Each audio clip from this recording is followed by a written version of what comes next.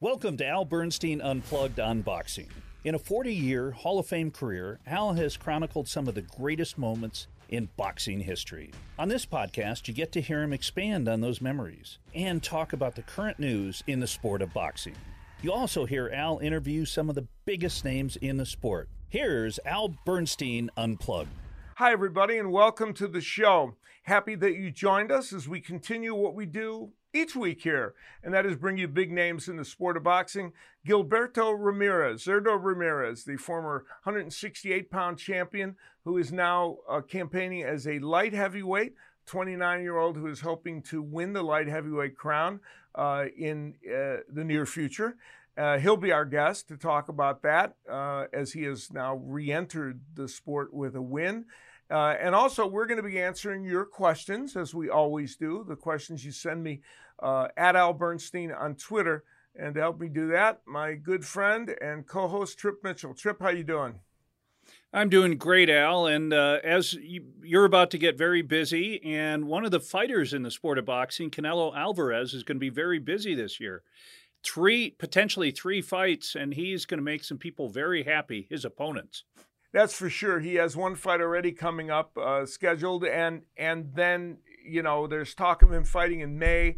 That could be against Billy Joe Saunders. They're pretty close to maybe finalizing that deal. And then in September, who knows?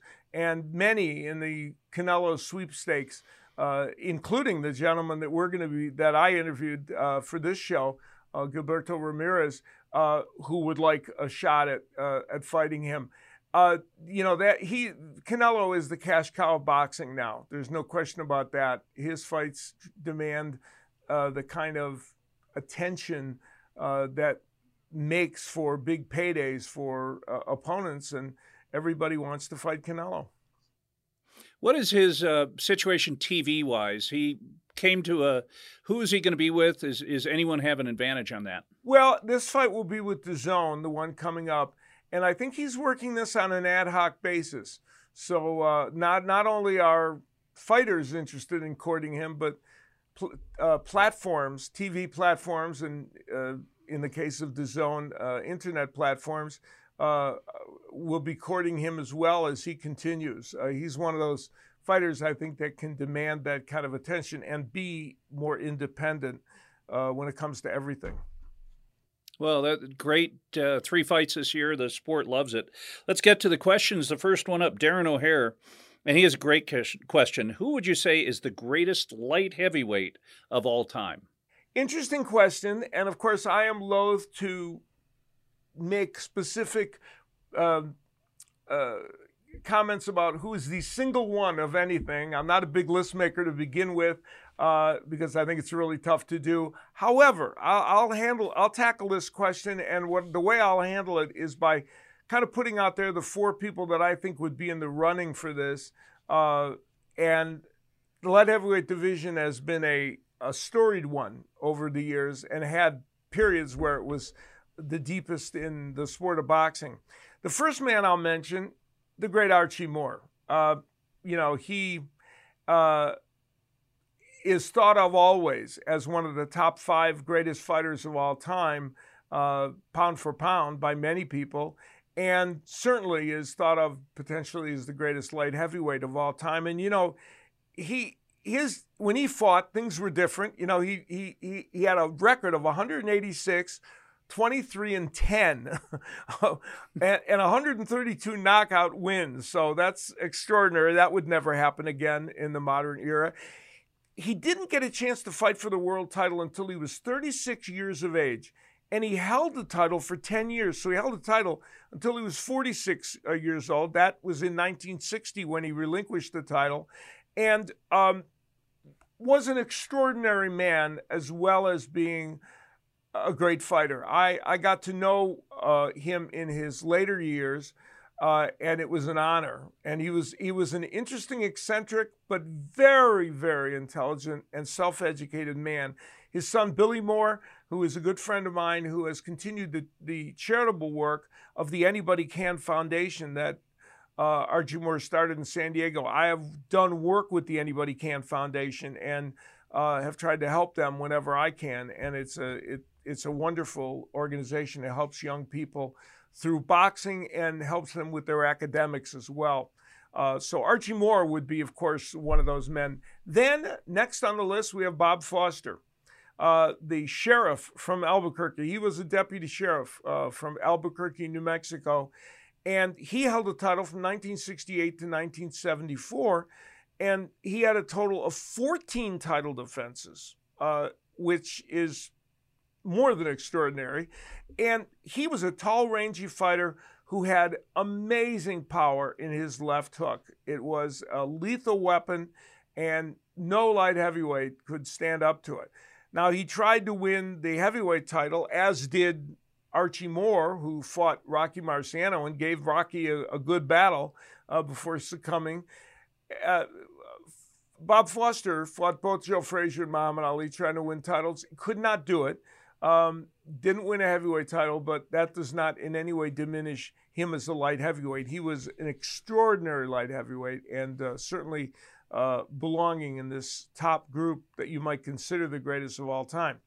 The next gentleman I'll put in there is Michael Spinks, who, of course, won the gold medal in 1976, then went on to win the light heavyweight title in 1981 and held it for 4 years, defending that title 10 times in an era when the light heavyweight division was stacked. He won his title from Eddie Mustafa Muhammad, who, of course, is one of the great light heavyweights. His fight with Michael Spinks' fight with Dwight Muhammad Qawi for a unified title is thought of as one of the most important light heavyweight matches for decades. And he just was so consistent and so excellent at the light heavyweight division. And unlike the two gentlemen I mentioned before, he was able to win the heavyweight crown and beat Larry Holmes for that title. So Michael Spinks, who was a tremendous ring technician, sometimes people remember Michael Spinks for his loss to Mike Tyson, which was, not his great moment, to be sure. But that is such a footnote in history, in my opinion, to what Michael Spinks did, and much of it, especially in the light heavyweight division. Finally, the last man I'll throw into this group is Roy Jones Jr., who held the light heavyweight title from 1996 to 2002. And he had 10 title defenses. He'd come up from the middleweight division, of course, where he had been middleweight champion, and made a brief stop at 168, but then was on to 175. And with those 10 title defenses, he dominated that division. And he did it with his athleticism. So probably the most athletic of the men I've mentioned here, of all four of these champions. And that athleticism served him well. Later in his career, when he had losses to Antonio Tarver and Glenn Johnson, his athleticism had started to fade. And I believe that while Roy Jones Jr. was a spectacular fighter, I'm not sure technically, in terms of being a ring technician, he was at the best. And so once his athleticism started to fade, he got into some trouble in terms of his career. He, too, by the way, was able to win a version of the heavyweight title, beating John Ruiz in what was an extraordinary accomplishment. So those are the men that I would put right up there as the top of the light heavyweight division. You could pick whoever you want from among that group. Probably if somebody made me make a prediction, it would be Archie Moore, or a pick. It would be Archie Moore, but you can make a case for those other gentlemen as well. And Roy Jones Jr., just a tremendous athlete. He, when later in his career, played in a minor league pro basketball game in the morning and had a fight at night. And not too many guys can say that. Yeah, that was pretty extraordinary. Although, if you'll recall, I did a fight in which Buck Smith played a wiffle ball game with all of us the day of his fight and fought. So I'm saying that was pretty close in terms of athletic prowess. Okay, you got me on that one. That didn't make it into the record book. No. Yeah, on a personal level, when you get an opportunity to go out and MC an event or do something for a fighter or his foundation, does that mean a lot to you? Yeah, I do love it. And the Anybody Can Foundation that I mentioned with Billy Moore and that Archie Moore started is a wonderful group. And I did, in fact, MC their a few years ago their main dinner. And I've paid a number of visits there to do work with them and their foundation. So you do feel really good when you can, especially when you know it's a really good charity like that one, and you know that they're doing good work. Yeah, fantastic. Our next question coming from Andy St. Helens.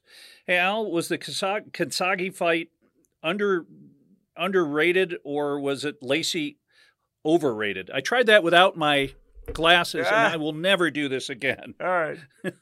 Well, that one has to do with Joe Calzaghe and Jeff Lacey, and I think the issue was Calzaghe underrated or was Lacey overrated for that fight. They fought some years ago when Joe Calzaghe was the 168-pound champion, and Jeff Lacey had a version of the 168-pound champion, and it was held across the pond in Manchester, and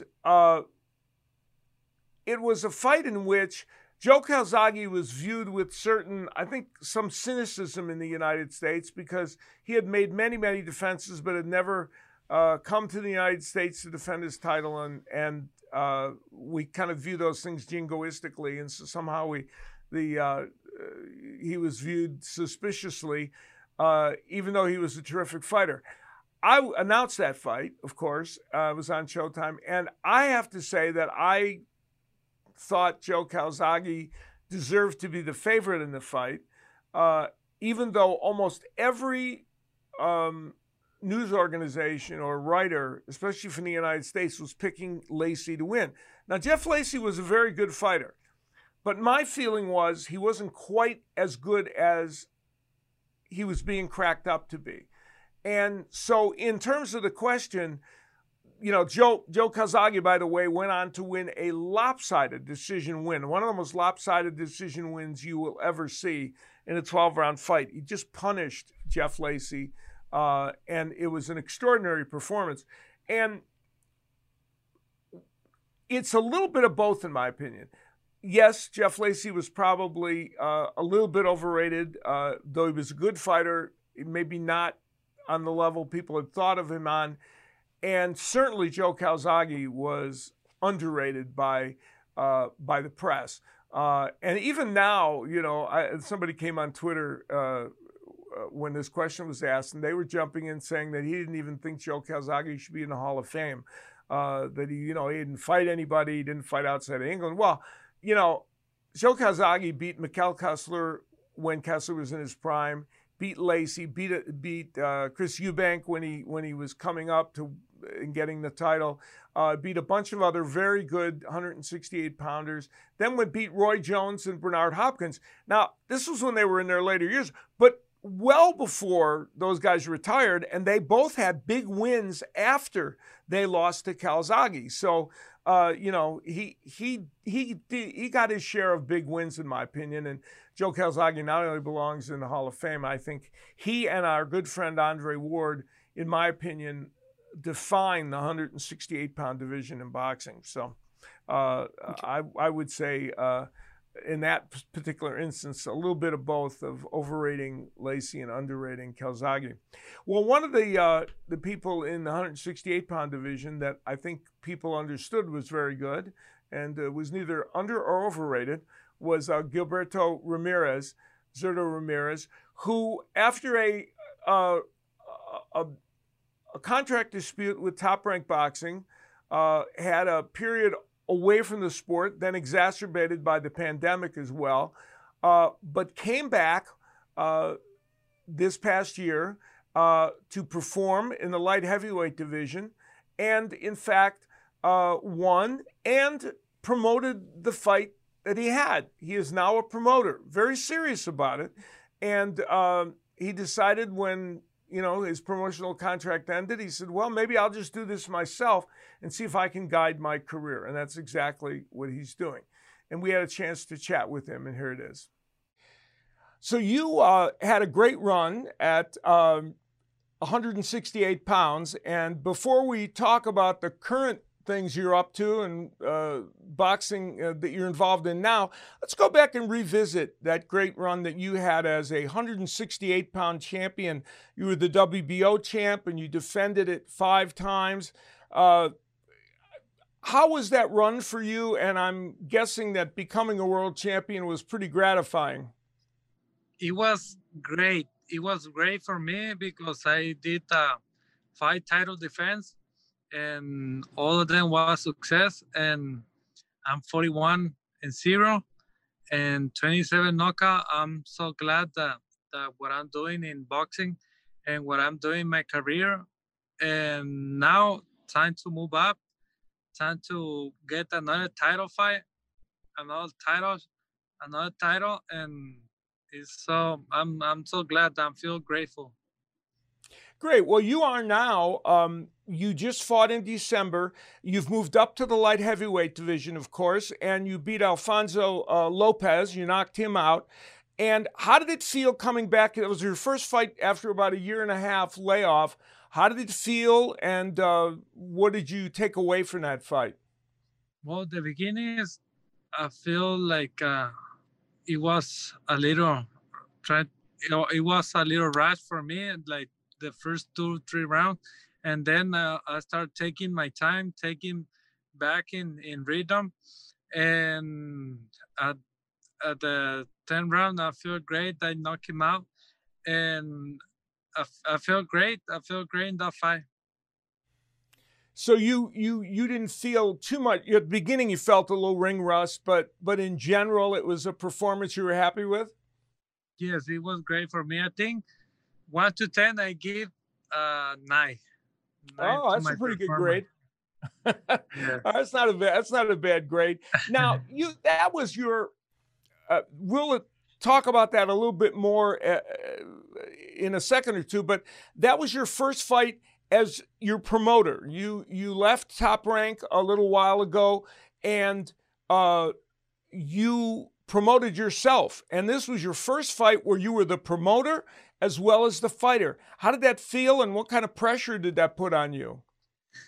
Well, I felt like I felt great in that moment because I make my own show. I did my fight, and being a promoter is like interesting because it's a lot of fun. You enjoy. I enjoy to be a promoter. Enjoy to helping some fighter, helping people, and now I have a show February 19 in here in Mazatlan.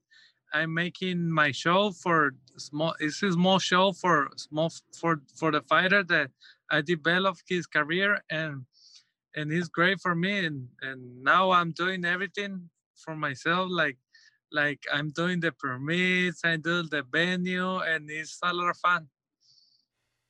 So that's interesting. So I know you have 10 fighters signed, young fighters. So you're already starting to promote fights that you aren't even a part of, that you aren't performing in. So you're pretty committed to this idea of promoting, aren't you? Yes. Yes. Is it something you always thought you'd be interested in, or just once you didn't have a promoter and you had to do it yourself, was that when it occurred to you, or did you think before you were going to do that? Well, the beginning was like I was thinking to be in boxing for a long time, but I know as a fighter, I cannot be like I cannot be fighting all the time, and Right. but I was thinking like, oh, I want to be in boxing. I want to do something else, and I was thinking like, oh, I had to do I can do it like promotion or as a trainer. I was thinking like, and then one day, one friend of mine told me, hey, well, let's start doing pseudo promotion, and I was like, okay, how that works. And then everything it was funny because everything started putting in right place, and now I become a promoter and as a fighter too, and it's a lot of fun, like I say, and I just like grateful to having those kids to develop his career and talking with different people. I met a lot of people now and doing business too, and it's great. That's interesting. So you seem like, rather than feeling the pressure of it, you feel like it seems like it sounds like it's just kind of a new adventure for you. Yeah, it is. It's like a new journey for me. That's great. Now, you, of course, as you continue your career as a boxer now, you're in the light heavyweight division.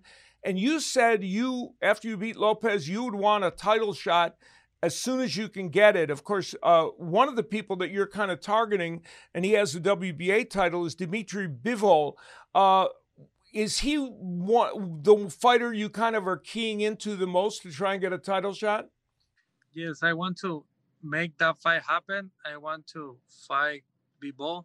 I want to get a title fight. Now they offer me Marcus Brown for eliminator for a title shot, and then is everything everything is put in the right place in the right time, and I feel ready for anyone.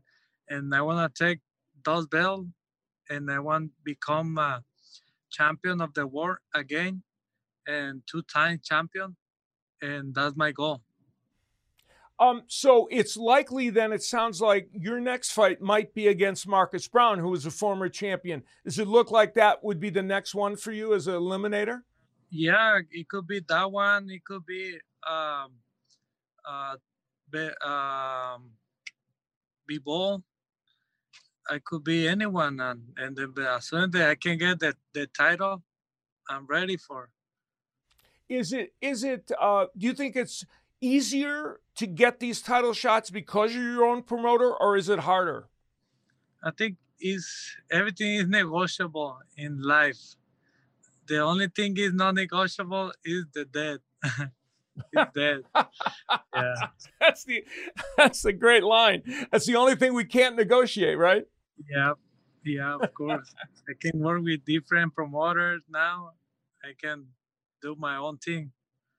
So it sounds like you're finding it liberating to be your own promoter. Yes. Interesting. But I want to be my own promoter, but like I said, I'm flexible.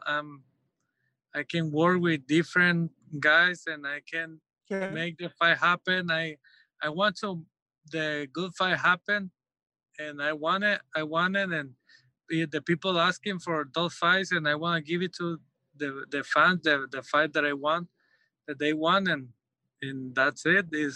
I'm a fighter. That's what I do, and then let's do it. Now you've had a couple of fights at light heavyweight. Does this weight feel good to you? Does it feel like that's where your body should be now? Yes, I feel 100% sure that that's my weight. I feel like light heavyweight, natural that I am, and I feel comfortable in this weight. You're 29 years old, and you mentioned you're 41-0. You've been a very experienced. You started early because you didn't have a long amateur career. You knew you were going to fixate on becoming a professional champion, but you're only 29. Do you feel like you're right in your prime period, and do you feel like you still have a number of years left in the sport? Yes, I feel like I'm in my prime, 29. I feel like I have 6 years still in my prime. After that, I think I can start thinking about the retirement. Well, and then you can be a promoter because you're already promoting. Yes, of course.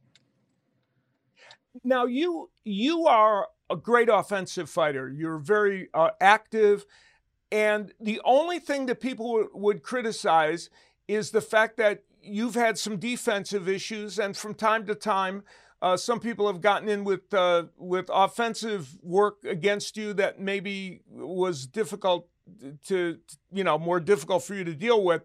Have you worked on defense? Is that something you guys keep working on?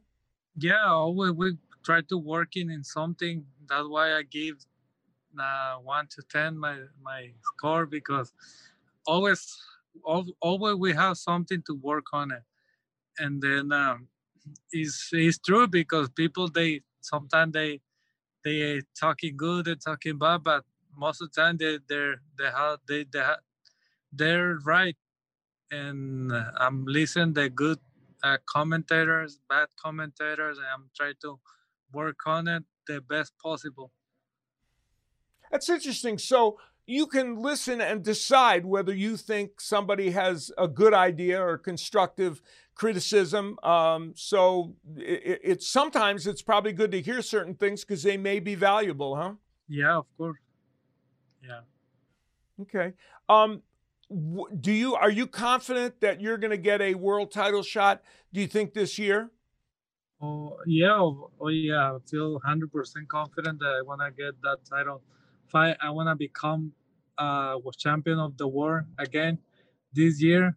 I'm confident and I'm ready. I'm just waiting for the opponent for the moment, and that's my destiny to make to be a legend. Well, you've had a terrific career to this point, and congratulations on that, and good luck on your endeavor to be a world champion again, and also in your new promotional situation. Thank you so much, and appreciate uh, all the support of the people. They give it to me all the time, and I just wanna say, don't miss my fights, and I wanna give the best fight. I wanna put the great show, best performance like always, and I'm going to be a legend. Perfect place to end it on. Thank you. Hey, thank you very much for doing the interview. I appreciate it. See you soon. Good luck. Good luck on your promotions and everything. Thank you. All right. Thank you. Take care. Bye-bye. All right. Bye.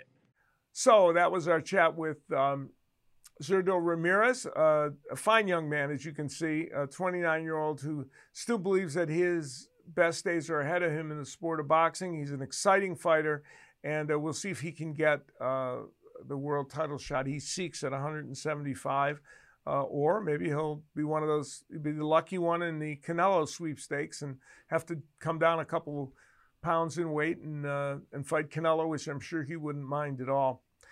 We still have an unanswered question that must be answered, and Trip has it from that was sent in from one of you.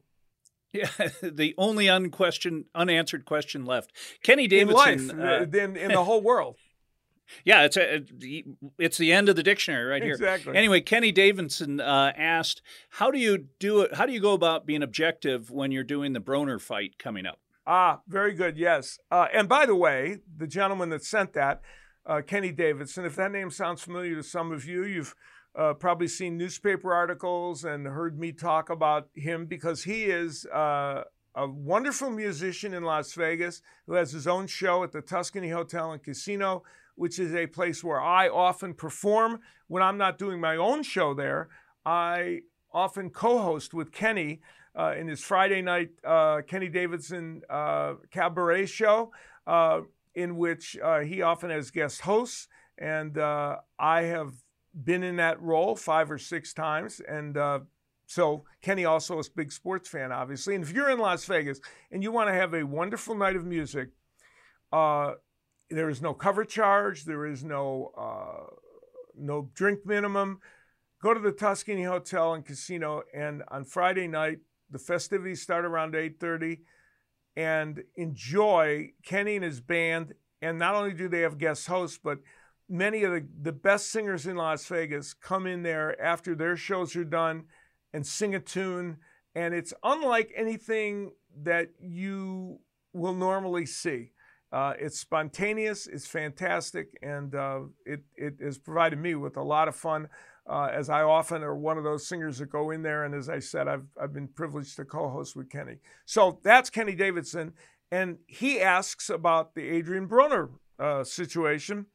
And Adrian Broner, of course, will be fighting on February 20th against Giovanni Santiago, who is 14-0-1, a Puerto Rican fighter. And that fight on February 20th will be on Showtime. Hence, I will be announcing it. And for most of you that would likely watch this or listen to this podcast and this show, you would know that Adrian Broner and I had an interesting history with each other. Back in October of 2018, his very last fight, when he was fighting Manny Pacquiao, at the press conference, I was called in to ask questions of the fighters, as my colleague Brian Custer often does, but he wasn't around, so I pinch hit for him. And no good deed goes unpunished, I found out, because Adrian Broner was kind of laying in wait for me and went after me verbally and made it quite plain that he was not a charter member of the Al Bernstein fan club. And of course, I've done a number of his other fights as well and interacted with him prior to that. But he, and if you haven't seen any of it, you feel free to go Google it, and I guarantee you there'll be video all over the place of his encounter with me at the press conference.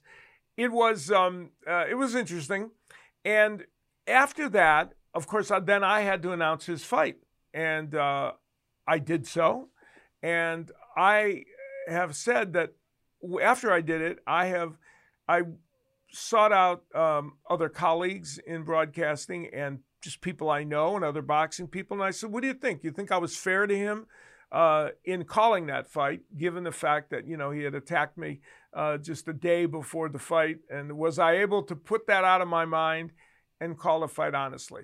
To a person, they all said yes, which I was happy about.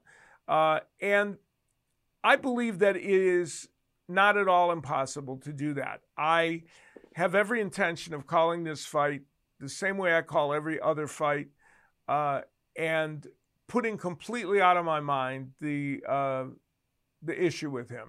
It doesn't mean that Adrian Broner and I have to, go share drinks together or go clubbing, which I'm sure he'd love to do.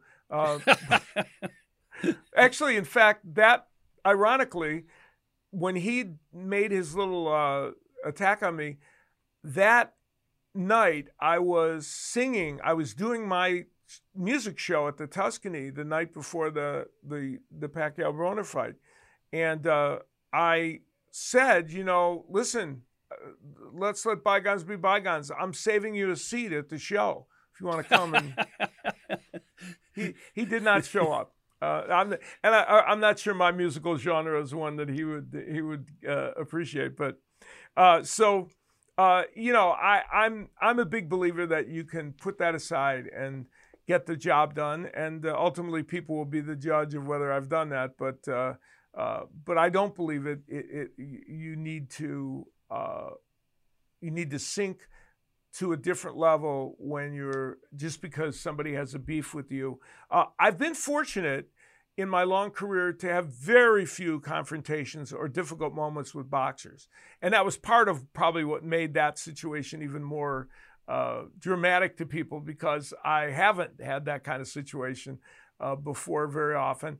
But, when it comes, you deal with it that way. Can you think back, looking over the years of your career at least, any big wars between boxing broadcasters and fighters? I remember Larry Merchant obviously threatening to kick a certain fighter's butt if he was 40 years younger. There have been confrontations. The Merchant-Mayweather one was a big one. James Toney once knocked the microphone out of Jim Gray's hand after an interview. He wasn't pleased with Jim at that point. It didn't rise to the Pete Rose level, but he wasn't happy with him. Howard Cosell, of course, had his faux controversy with Muhammad Ali, and who knows whether any of that was real. And there have been times when broadcasters have, and listen, I believe that boxers have a right to speak their mind about what they feel might be deficiencies of people that have done broadcasting about their fights. Why should they have to be silent in their critique? It's perfectly, acceptable for them to do that. You would hope that they would be understanding that that person is doing a certain job and may require talking about whether they did something as well as they should have in a fight. I also think that it is the responsibility of sportscasters to be fair. And how shall I put this? That doesn't always happen. It's just a fact. Sometimes there's bias. Sometimes there's incompetence that leads to somebody not crediting a fighter appropriately. And so if it happens, people should call it out. Yeah, so. And you brought up Jim Gray. He is asked some of the toughest questions of all time. Yeah. And I did an interview with him one time, and I think I've told this before, but you had set up an interview with Jim, and I just off the top of my head said, "What's the toughest question you've ever asked anyone?" And he said, without skipping a beat, "Why did you bite his ear off?" Yeah. And then I remembered. Right. Yeah, that would be the hardest one to ask. Yeah, Jim's a tough interviewer. You know, he asks the hard questions for sure.